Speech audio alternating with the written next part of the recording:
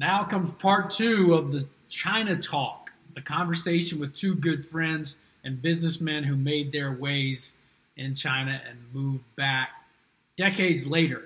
I hope you enjoyed the first one.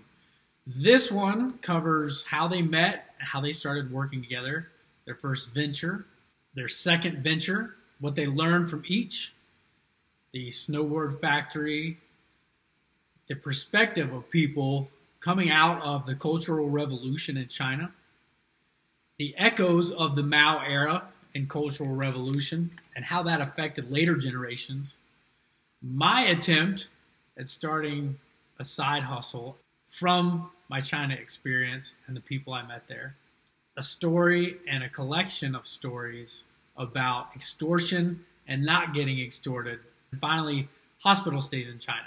Some of these statements and stories and bits might come across as generalizations about Chinese people. They're not intended to. In fact, I can't say enough positive things about how I was treated when I lived in China, by the students that I taught, the local population, and the friends I made who I still keep in touch with there.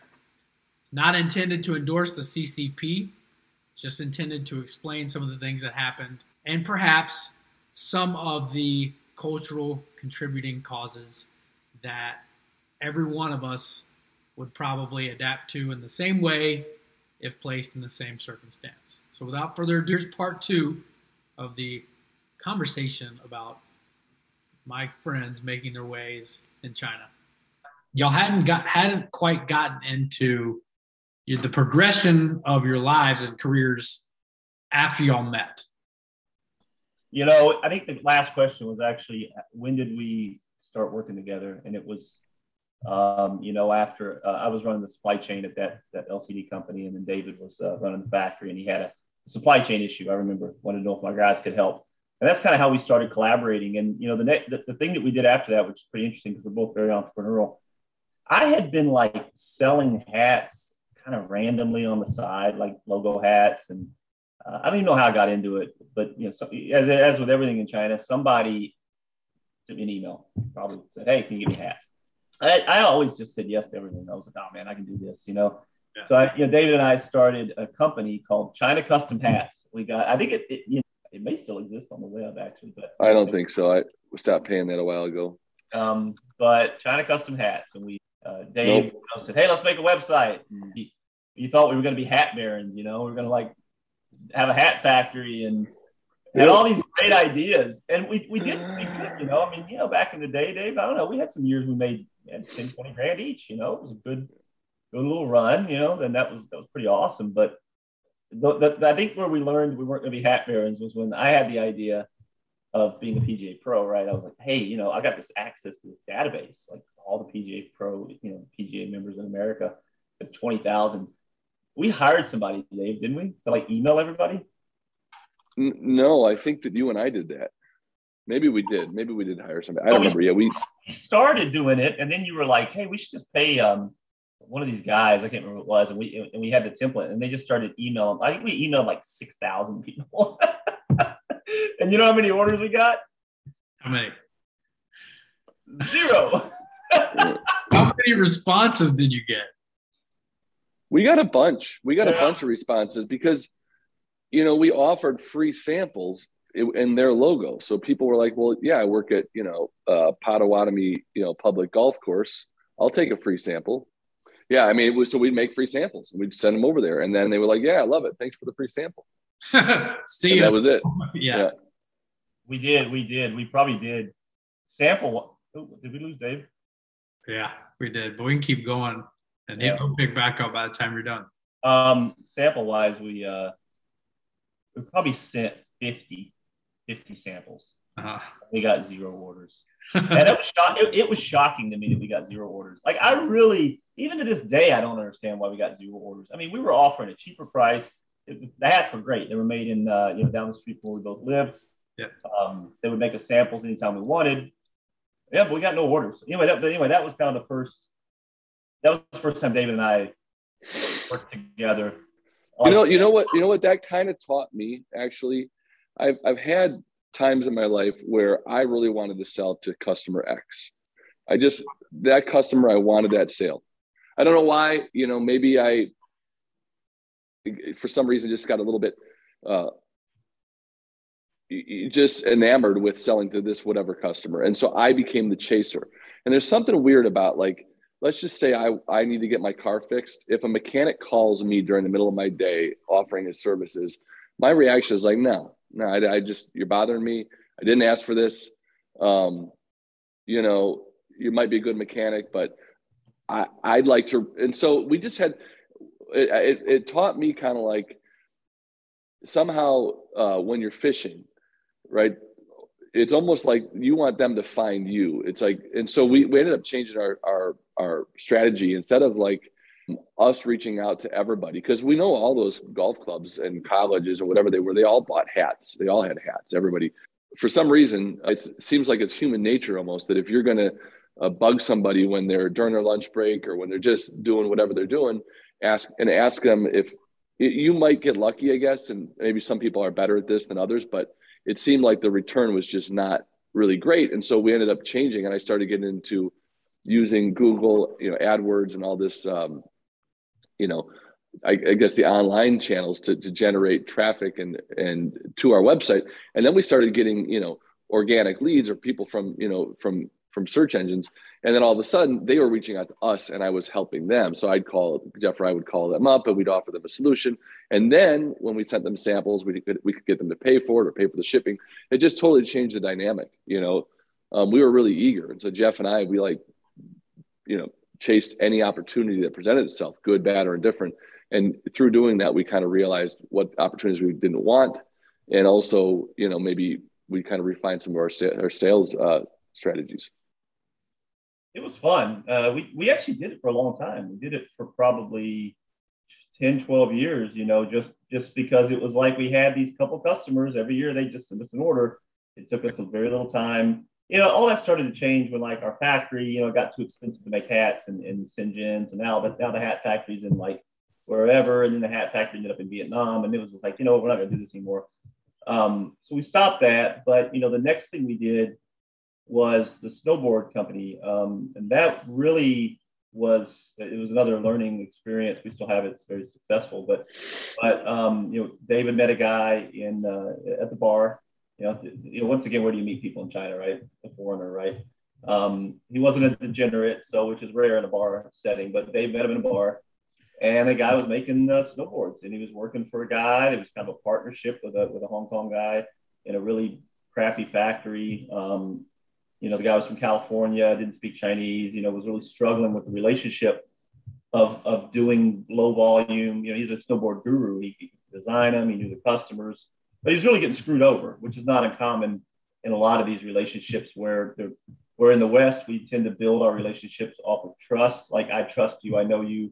There's almost this immediate trusting, like in America, I like to tell people, I have a friend. So even if I've met the guy one time, if I introduced him to you, Jason, I probably would say, oh, I got this friend. He's over here doing this. Well, he's probably not my friend, right? I mean, how many friends do you really have? But that's the way we tend to talk about people in America. Where in China, I mean, I don't hear anybody almost say, hey, oh, this is my friend, So what happens is, I think as Westerners, we show up in China and we're friendly. Hey, you're my friend. So if you say, hey, we're going to do this deal together, I'm going to sell you something, and here's the price, or we're going to have business together. There's a very trusting relationship, especially if you don't speak Chinese. So anyway, this guy, he didn't speak Chinese, was very trusting. He was really getting screwed over. So Dave said, hey, we could start a snowboard factory. And we don't know anything about snowboards, Dave and I. We know a lot more than we did 10 years ago, but we didn't know anything. But we were so eager to expand off of our hat success, right? We're like, all right, now we're going to build a factory. Because, Dave ran factories. I mean, he knows how to run a factory. I knew how to do a lot of management stuff on the factory side and kind of make finance and some other things. So it took a few years to convince our friend Dan to do this, but finally he did. And we started a snowboard factory in 2012. Actually, it was right about this time, 2012, so 10 years ago. And, the idea, once again, was, this will be easy. Dan knows how to make snowboards. We'll raise some money. Dave can run the factory. Like, this was going to be so easy. Yeah. And it was easy to put together. So we put together a deal. We raised some capital, put some of our own money in. We brought in a couple of friends. Well, one specific friend, a Chinese national who was working for me, and he came to run the factory and set it all up. And we set up this factory, and we got it put together in like 3 months. I mean, we got a couple of customers to commit that they would join us in this activity. And so we found a factory in Shenzhen. We bought a bunch of equipment and started making snowboards probably around June of 2012. So it was really the next thing that Dave and I did. And that's still going strong. And, now we make snowboards, surfboards, stand-up paddle boards. We now make foils for hydrofoiling, which goes under surfboards and things like that, which is a huge thing. We have a couple brands that we've developed. So, I mean, nothing's easy. I just gave you the 3-minute explanation of how easy it is. It's actually not. It's been a struggle. But it's anything worth doing is going to take some time and patience. And so that was the next thing we did. We realized a couple things as we were looking for a new factory. I'd known a guy named Bosch, a New Zealand guy making surfboards in another factory. He had his own company. He was struggling a little bit with some things. We needed to expand our factory, grow bigger. Over time, we developed a mutual trust and respect and said, hey, let's merge our company. So we basically bought his company. And so now we moved our factory to another location. And just this month, we bought a foil company, a similar thing, where we recognize the brand and the opportunity to make the product in-house, sell it as a brand. And it's the top brand in the business. And we just did that this month. So we just merged. And so now we have all those, we call it the surf and the snow division. So we have the surf and snow division, water, and we got all the seasons covered. Yeah. Floating through the air. Yep. Either way, snow or on water. At our generation, so I'm speaking at my wife's age, if she's the same age as me, and she'll say the same thing. This is the generation that grew up, with nothing, came out of poverty, and so their perspective is very different. And there's a lot of mistrust at that age, or this generation, because that was instilled by their parents to them. There was a lot of mistrust because the parents would have been active in the 50s and 60s in China when you didn't trust anybody. It was very, very, you just didn't. You didn't tell your secrets. You didn't tell people your business. You didn't want to hear it. You didn't want to know anything about it. You just wanted to turn a blind eye because there was a lot of upheaval in the country in the 60s, especially. So my wife grew up in an environment that was taught of her and expected of her, and that's what everybody did. That's kind of sad, right? Because I think in the West, we maybe we're too trusting, right? So we become friends very quickly, right? We're friends, we're buddies, we just met, right? We're best buds. As you get older, right? As we get older, we know that that's not true either. If your life, you only have room for 3 or 4 people. The difference in China, maybe on the business side, is that even if you meet someone and that, whatever, there's no transaction there, you tend to file it away, right? Because there could be in the future. So I do notice that there are people who pull people out from years ago. I mean, they never did a transaction, they never did anything, but all of a sudden, there's an opportunity. Let me call that guy. Let me figure out how I can be in the middle and make some money or do something, or make a favor for this guy because he helped me before doing that. So yeah, it's transactional. But once again, I think in today's generation, I think it's a little bit different. I think it's a little bit got more Western. Like I remember my grandparents that went through the Great Depression. Even though by the end of their life they were worth a good amount of money, they would still fold, and wash and reuse aluminum foil, right? They had these really, really conservative practices with money because they'd gone through hardship that I couldn't relate to. It's like growing, you just didn't have that experience. And so China, if you look at it, like I talked about last time, how they became a driving culture over like a 30-year period, where America, it's been 130 years or something like that. And so you just saw this chaos that very quickly kind of got forced into more order and more regulation and rules, etc. and you just saw an accelerated development there. You also see like China came out of a revolution and then becoming communist, and then, you know, Mao era struggle sessions and turning in, you know, capitalist neighbors, and just the poverty and the famine and the lack of trust of your neighbor because of some of the political stuff that drove that. And so you just had a populace that had been through a different set of circumstances. And so for Jeff and I, coming from, like, I would be surprised that my grandparents, you know, that had all the money they needed, saving, washing, and reusing aluminum foil. I would see Chinese people that seemed to have no reason to behave the way that they were, but they were all conditioned by the forces that, or I guess the political stuff that shaped their upbringing. And so now China, you know, they've been more prosperous. You've got, like Jeff mentioned, you've got people that didn't have, you know, their neighbors turning them in, or famine, or somebody being sent to a work camp because they had the wrong ideas or whatever. And so probably less transactional and maybe more open. And just a different type of behavior. So some of that, I think, was just maybe us, you know, I wouldn't say underestimating. We just didn't have that background. And so you learn after a period of time that just because someone says he's your best friend and treats you, you know, unbelievably kindly, you probably shouldn't expect that to continue the second you can't help them anymore, you know. Well, it's incredible to think about the echoes of the Mao era and how difficult things got over there in the decades after that, and it still echoes into the people that, some of the people y'all dealt with that are your age, your generation. I'm not calling you a generation too far older than mine, but I would say I'm at the very end of the millennials. And I actually, you know, I still hear, I had some of the experiences that you're talking about in the short time I was there, and the time I tried to go back and tried to create some small semblance of business with China. But I still hear from some of my students who are younger, like you're saying, it's different among generations.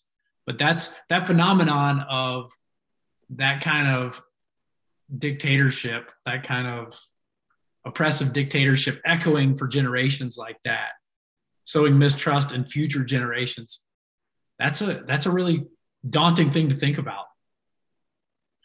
It still exists, I think, for people that come from, you know, the inland parts of China. But I mean, look, Jason, you had some of that. I remember you came back from China and you were like trying to sell some stuff online, and you were telling me, and I let you roll with it. I was like busy. I wasn't gonna like burst your bubble, but you were like, yeah, I got the student. You want me to sell these things online, right? There were two students. This is really interesting, actually. There are two students who worked with, I think all they did was have Amazon stores. That's it. They didn't make, I don't think they made their stuff. They just took it and sold it on Amazon. And what they would have to do is deliver or send Amazon products to Amazon warehouses before they sold them, certain numbers, before they sold them to the American market or a Western market. And then when Amazon would at some point say, look, we stored your stuff for this amount of time, you have to pay us extra now if we're going to keep selling your crappy smartwatches or deer antler candle holders. These are actually two things that they were selling on Amazon. Can't hold it anymore, so you got to pay these storage fees. So then they would send me their surplus, and I'd be like, okay, well, maybe I'll give a lot of these away, and then I'll try to sell them. And one of those people I hear from a decent amount, and the other one I don't hear from at all, ever. And I think I've tried to connect with that second person. Transactional. There you go. So, but there's another point too. Transactional isn't always just money. I remember there was a big like flurry of activity when I first got there. People wanting to learn English from me, right? And there was also a small amount of status. If you know, not anymore so much, but when I was in Wuhan, which you know was the great frontier back then, it was like there weren't a lot of foreigners, and so if you could pose with pictures and walk around with and be seen speaking English, in the wet markets or whatever, it was a little bit of a status symbol. So it was always hard to tell, like because I don't know if I saw somebody that just came in from Japan or Germany or, I don't know that I would just rush to become their friends and take them shopping and practice my Japanese with them or whatever. It was a weird environment. And so I think that some of it could still be transactional, even if there's not money to be made. There could be other things gotten from it. Yeah. Which is fine, Jeff, let me edit what I told you earlier. What happened in the Amazon warehouses, they would start getting charged for their surplus products. And then the students who work for the companies would tell their bosses, hey, I know a guy that lives in America. I'll just send it all to his house so we don't have to pay the surplus. So yeah, we started sending them. So can we just send it, just these 50 smartwatches to your house? You can do whatever you want with them. And I'm like, okay. And so that's how I got all these free trinkets and things from these Chinese run Amazon stores, and then tried to sell them, but did not work because they were kind of crappy. Kind of echoing what you're saying, kind of even the residue of the Maoist era still being in China in 2017. One of my last nights there, I think I've told you this story. I hung out with one of my friends she was probably like my girlfriend at the time. I thought it was my last night in China. So we, hung out, and then the next day I had to go to work. Work started at I was teaching English, so work started at 2, but I was hungover and I took my dinner break at 6 p.m., kind of close to rush hour. And I walked down into one of those subway malls, those underground, underground malls. And so I was walking down the stairs, which the subway stairs were a little bit narrower than the stairs in America. I never got used to that when I was there, but I remember feeling a little God, I don't really have a good grip on these stairs. I'm walking down, I fell.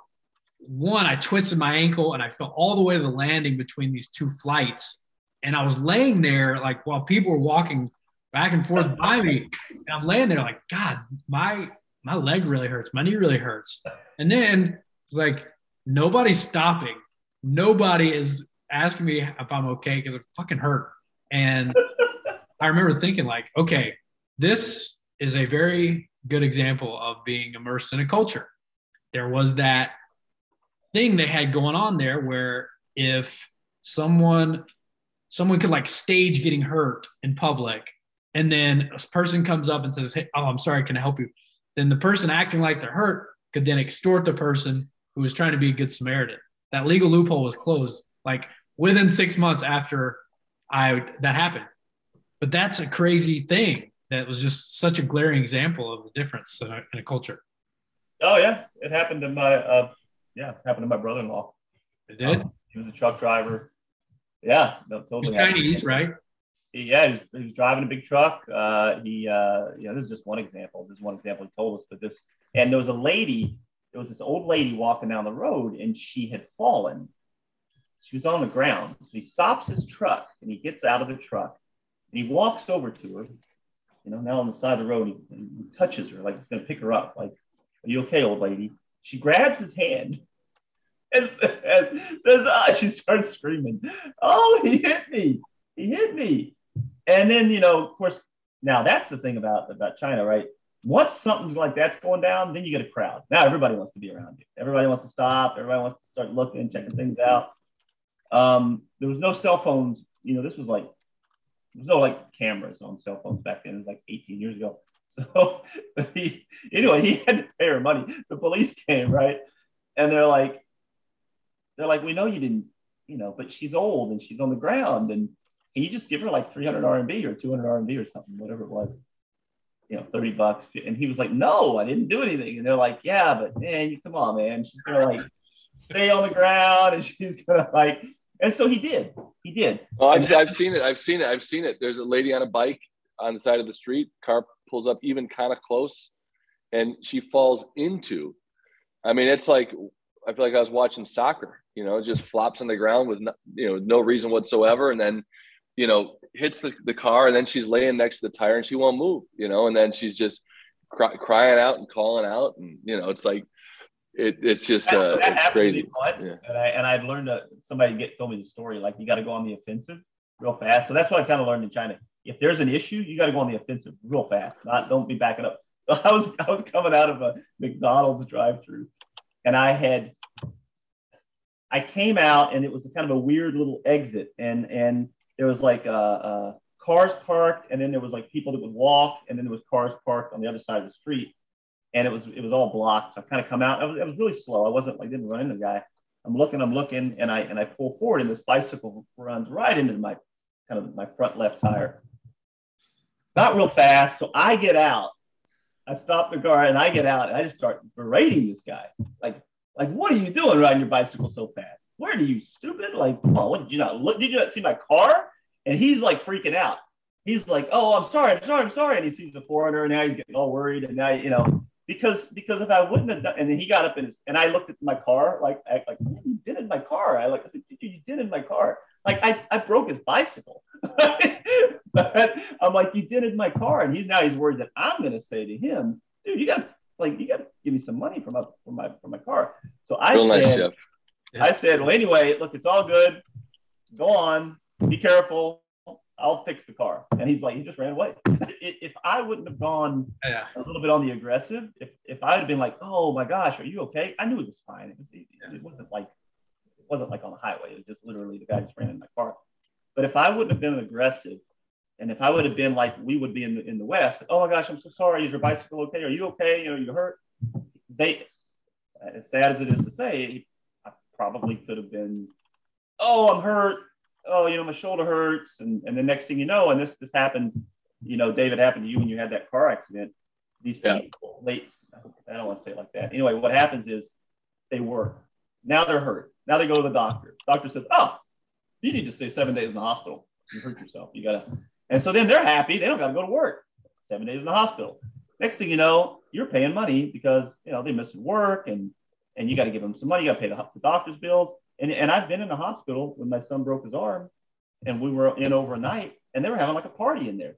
I mean, there's guys with like broken arms, they're drinking beers, they're having a great time. They're like catcalling the nurse. Like, this is great because they don't need to be in the hospital. But hey, they're there for 7 days, 10 days, they're getting paid. They're loving it. They want to go back to work. Staycation. Yeah, so that's the whole culture of that, and not everybody does that. So I don't want to be like that. It sounds like we made some generalizations here, and we're trying not to. It's just based on our experiences. Yeah.